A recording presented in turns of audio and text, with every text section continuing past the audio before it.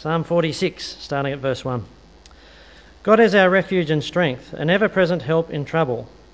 Therefore we will not fear, though the earth give way and the mountains fall into the heart of the sea, though its waters roar and foam and the mountains quake with their surging.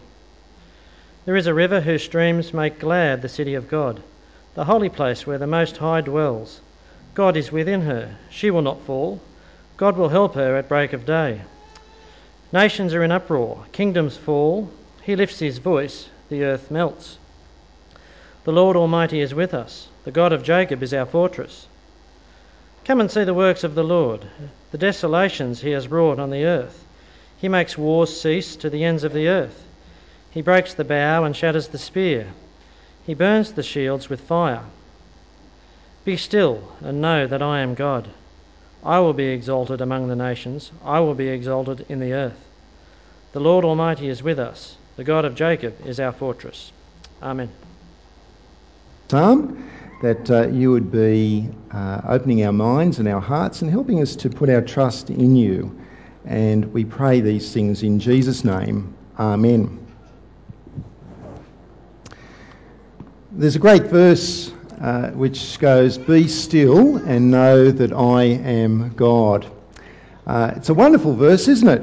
And it's the kind of verse that you would often see perhaps on a Christian poster with a very serene picture. In fact, I had planned to show you a beautiful photograph that I took of the sun setting over the ocean on a beautiful clear day with the words, "Be still and know that I am God," but I actually put it on the wrong file, so I'm not going to show it to you today. The 9 o'clock has got it. But what does the verse mean? What does it mean to be still and know that God is God?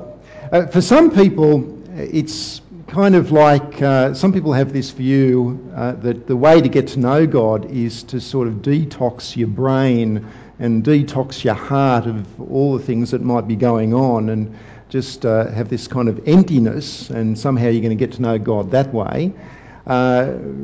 Christian people, we often think that it's good just to take time out, to relax, to smell the roses. Who's on holidays at the moment? Put your hand up. You enjoying this time of relaxing and just having that time to smell the roses and to reflect on the goodness of God. And so that there is this idea, and I think it's captured in those posters, that that's what it means to be still and know that God is God. But is that right?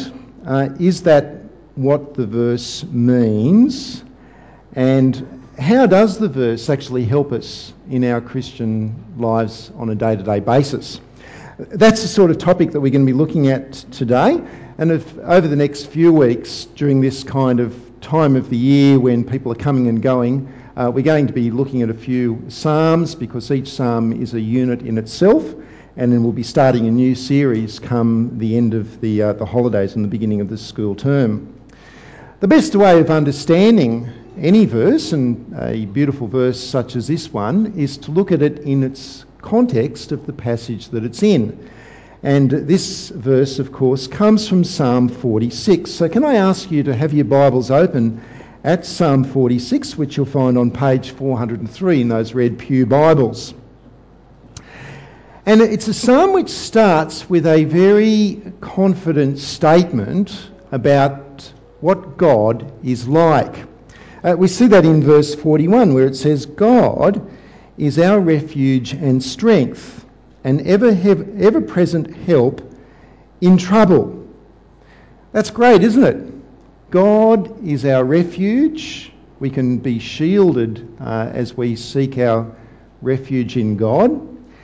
God is strong, and God is our ever-present help. He's able and he's willing to help us. And therefore, because of that, in verse 2, if we are people who trust in God, then we have no real reason to be fearful. Now, notice what it doesn't say. Does it say that if you trust in God, that difficult things are not going to happen to you? It doesn't say that, does it? Does it say that if you're a person who trusts in God, that when difficult things happen to you, that you will be HAPPY? Doesn't say that, does it? What it does say in verses 2 and 3 is that when the hard things do happen, that we have no good reason, no valid reason to be in despair. Now, what are some of the things which can cause people like us to sometimes maybe even be tempted to despair a little bit? When I think about our congregation and when I think about the last 12 months, there's been some pretty difficult issues of sickness within the church, and that can lead people to despair. There's been, relationships which we wish were a little bit different to what they are, and sometimes that can be a little bit despairing. There's been loneliness. There's been grief. We've lost quite a number of our congregation members during the year, godly people. And I guess, you think sometimes, well, you wish you could control some of those things, but you can't. There are things which are beyond our control, things in respect to which we are helpless. And so it's in that context that we seek to understand Psalm 46. Now, as was Andrew that read the passage, wasn't it? As Andrew said to us, Psalm 46 was written as a song. We are grateful to you, Andrew, for reading the passage to us rather than singing it to us. That's good. Psalm 46 was written as a song, and it was to be sung at the temple services. That's why, if you have a look at the first line, it says, for the director of music. Now, bear in mind that in the Psalms, when you see that information above verse 1, that is part of the Hebrew text. I think in the Hebrew text that would be verse 1. So it's not something which the NIV editors have put there. That's original. And it is for the director of music. It's a song. Now, I'm always a bit cynical. From time to time, I'm watching TV and some ad comes on for a CD, and they'll advertise the CD by saying, this is a collection of the greatest songs of all time, or the greatest whatever kinds of all time. Have you seen ads like that on TV? And what they really mean is that here's a few songs that aren't half bad from the last 30 years, because they've got a very, very limited view on the whole concept of all time. Jews and Christians have been singing Psalm 46 for thousands of years. That's got to qualify as one of the greatest songs of all time, doesn't it? There are some great hymns that are based on this psalm. When they sung Psalm 46 thousands of years ago, what were some of the challenges that God's people faced? Well, the psalm itself tells us there were two dangers. Firstly, natural disasters like earthquakes, and secondly, their enemies, armies that wanted to destroy them. But the psalm says that God's people are not to fear those things. Have a look at verse 2.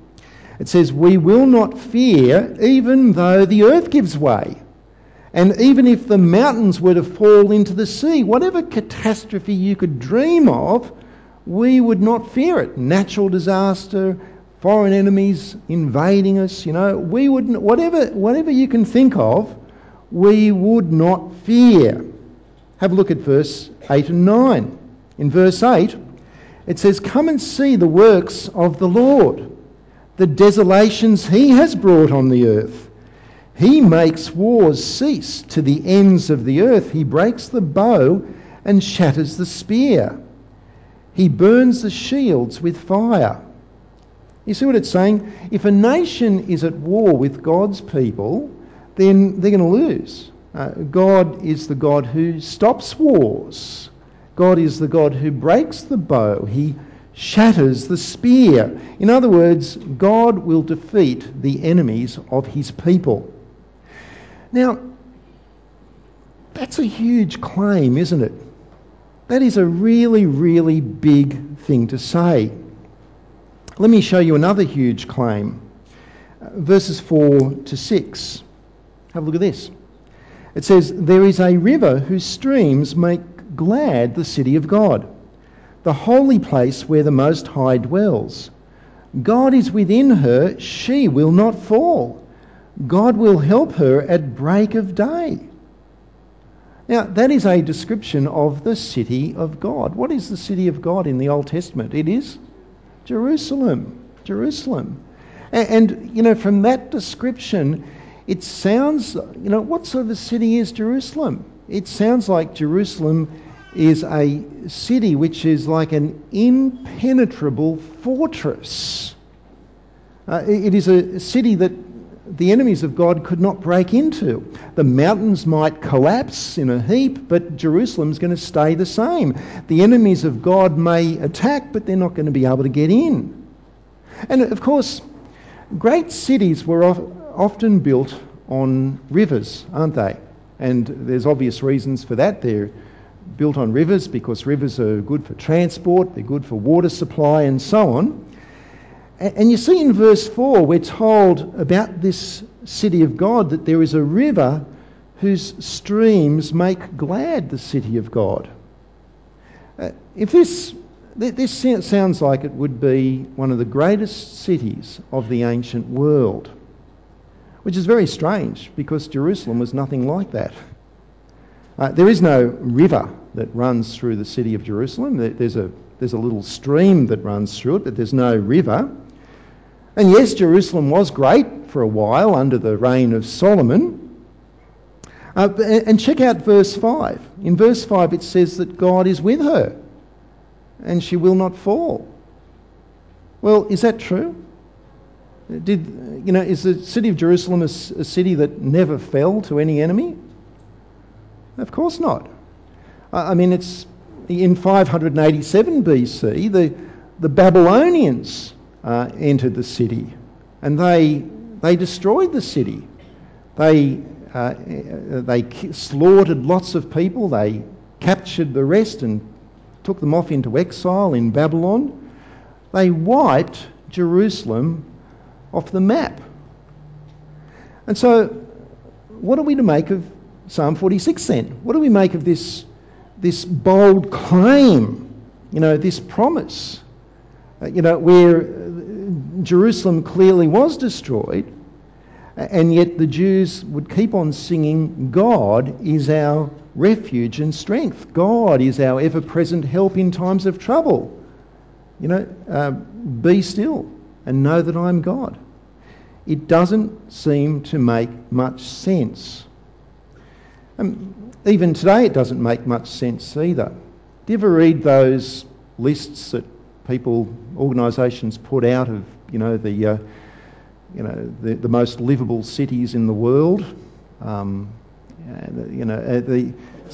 read them because my hometown Sydney always gets up there in the top 10, doesn't it? It's always one of the top 10 cities in the world. We've just got to knock off those Scandinavian cities and the Swiss cities and do something about Vancouver. I don't think that they take the rain into consideration when they evaluate Vancouver, but Sydney's always up there. You know where Jerusalem stands? Right down the bottom, number 122. It is actually, Istanbul is more livable than Jerusalem. You're better off living in Istanbul than living in Jerusalem. And a big factor, of course, is security. The bottom line is that Jerusalem is not a very safe place to live. It is not impenetrable. And so, does that mean that Psalm 46 is not true? Well, no, it doesn't mean that at all. When a promise in the Bible doesn't seem to match the reality, it's because the passage is pointing to a greater fulfilment. And Psalm 46 is just like that. Let me show you. Take a look at how God is described in Psalm 46. In verse 7, it says, "The Lord Almighty is with us, the God of," what does it say? God of Jacob is our fortress. Verse 11, same thing. "The Lord Almighty is with us, the God of Jacob is our fortress. Now, why is God described as being the God of Jacob? Well, there's a couple of reasons for that. One is, of course, that Jacob is their forefather, but there's an issue here in so much that Jacob was dead.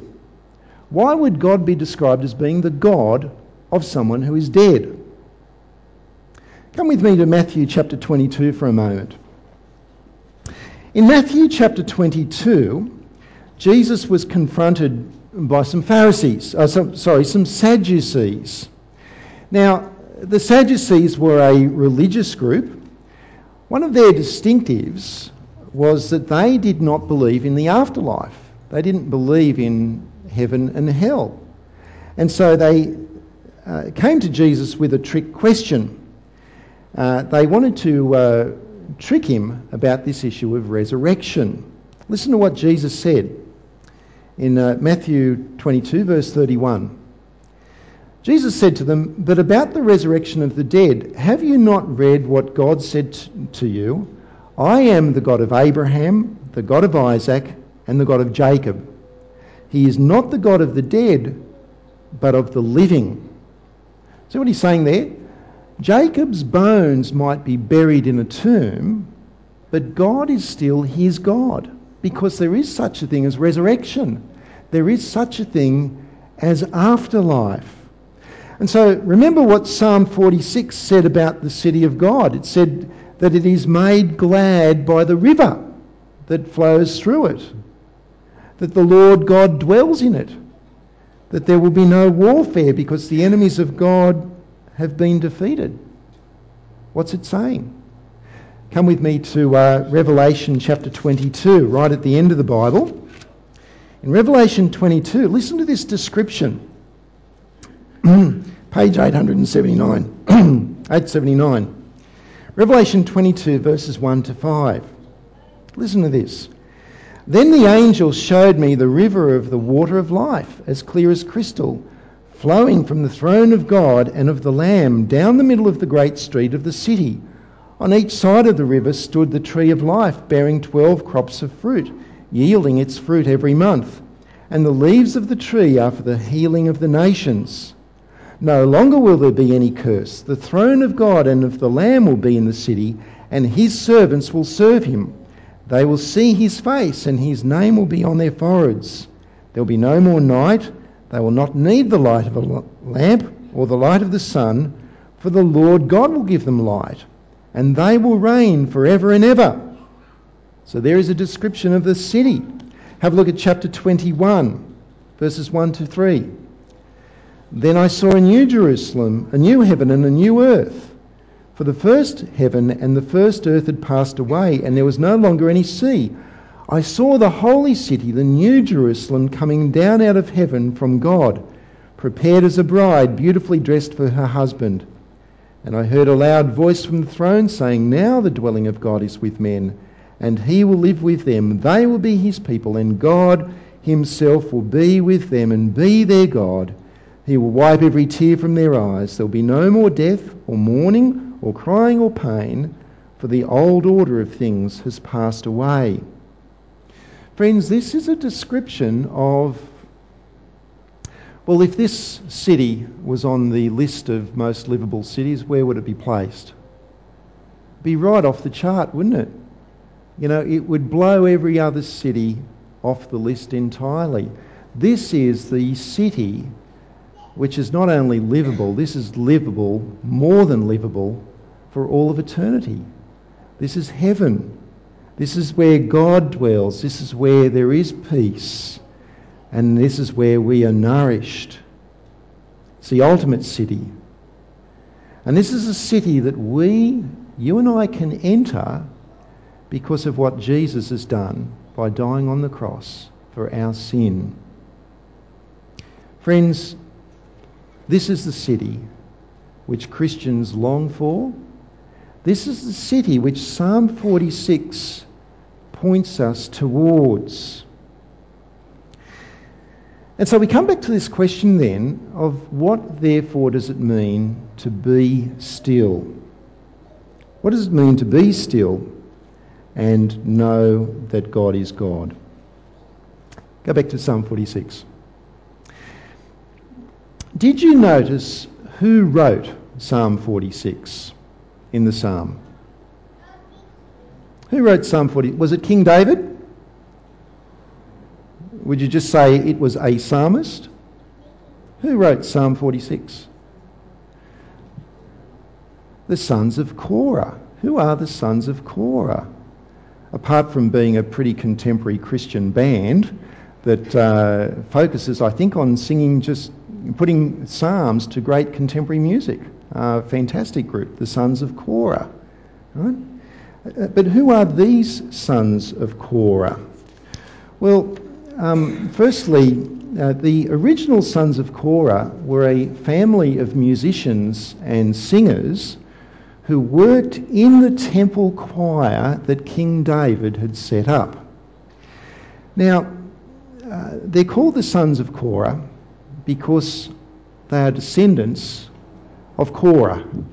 Now, I've got to get this right. Korah, from my calculations, was their great-great-great-great-great-great-great-grandfather.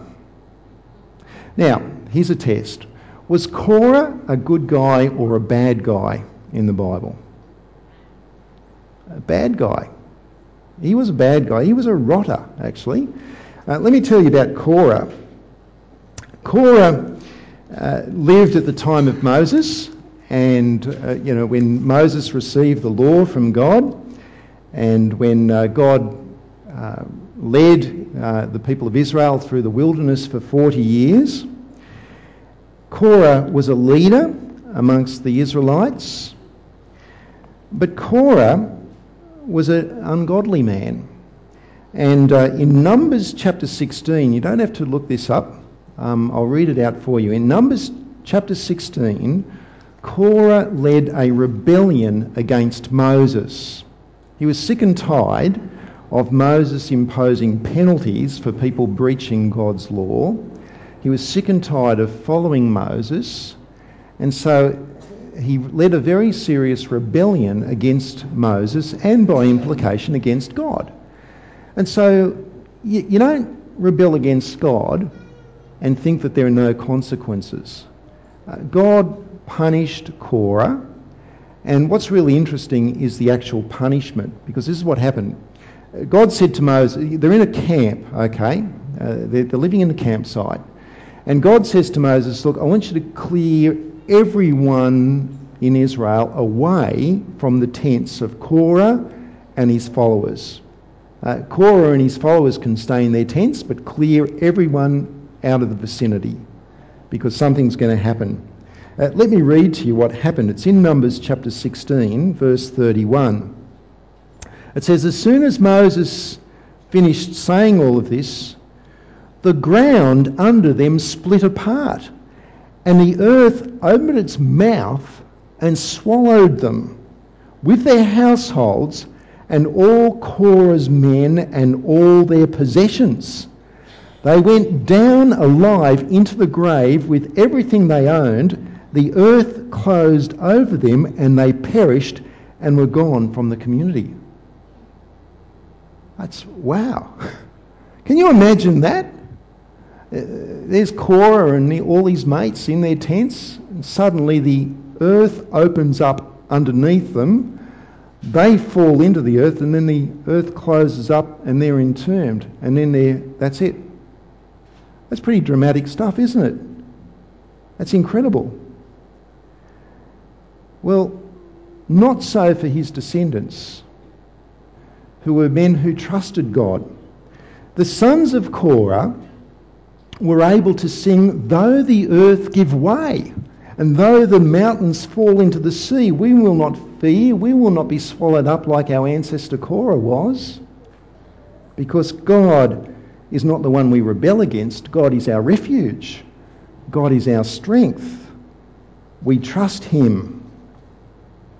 So the sons of Korah stand in stark contrast to their great-great-great-great-great-great-great-grandfather.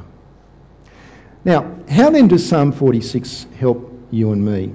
Well, firstly, obviously, it provides us with much, much more than just a nice verse for serene photographs. Let me make just 3 points. Firstly, it points us to a day in the future when the earth actually will give way and the mountains will slide into the sea. 2 Peter chapter 3 tells us that one day the earth and everything in it will be laid bare. Everything will be destroyed. The day of judgment will be like what happened to Korah and his mates, except on a universal scale. There will be a day when wars will cease, but it won't be through diplomacy. It will be because God forcibly causes wars to cease. And he does so through judgment. Secondly, and you need to think about this, can you think of another time in the Bible where God says, "Be still," apart from Psalm 46? Any other place in the Bible that springs to your mind where God says, "Be still"? No? Okay, let me help you out then. Jesus. On a boat, a deadly storm, he spoke to the wind and the waves, and what did he say? Be still. Now, and they obeyed. This is amazing, because what it does is it tells us that Jesus is God, that he is the ruler of the world, but it also tells us that be still is not really just about taking time out to smell the roses or emptying your brain. It's actually more like a rebuke. It's a command. It's a command to obey God, to obey Jesus, and to put our trust in him. Because when we do that, we have no reason to fear judgment, do we? We know that he has paid for our sin. We know that he has prepared for us a beautiful eternal city, the New Jerusalem. And so finally, because Jesus has done that, even when terrible things happen to us, we can experience a great peace. It's a peace which our world cannot understand and may even envy. But it's not about emptying our minds. It's not about detoxing our brains and our hearts so that we cannot feel pain. It's a peace which is based on what we know of God and what he promises about our future. All of us will suffer at various times, and you may, when you look back on 2010, there may be some suffering that you've gone through. You may be suffering even now. And in that context, Psalm 46 tells us to be still and know that God is God. To stand firm on that knowledge of who he is. That he is the Lord of nature, that he is the Lord of history, that he has a plan, that he has an end point to which all of history is heading. You see, one day Jesus will call you home, to a better home, where there is no sickness, no loneliness, no conflict, no tears. And because we have that heavenly hope, we have the incentive and we have the capacity to persevere now, to keep on loving God, to keep on trusting Jesus, because God is your eternal refuge and your strength and your ever-present help. So let's pray now as we think on those things.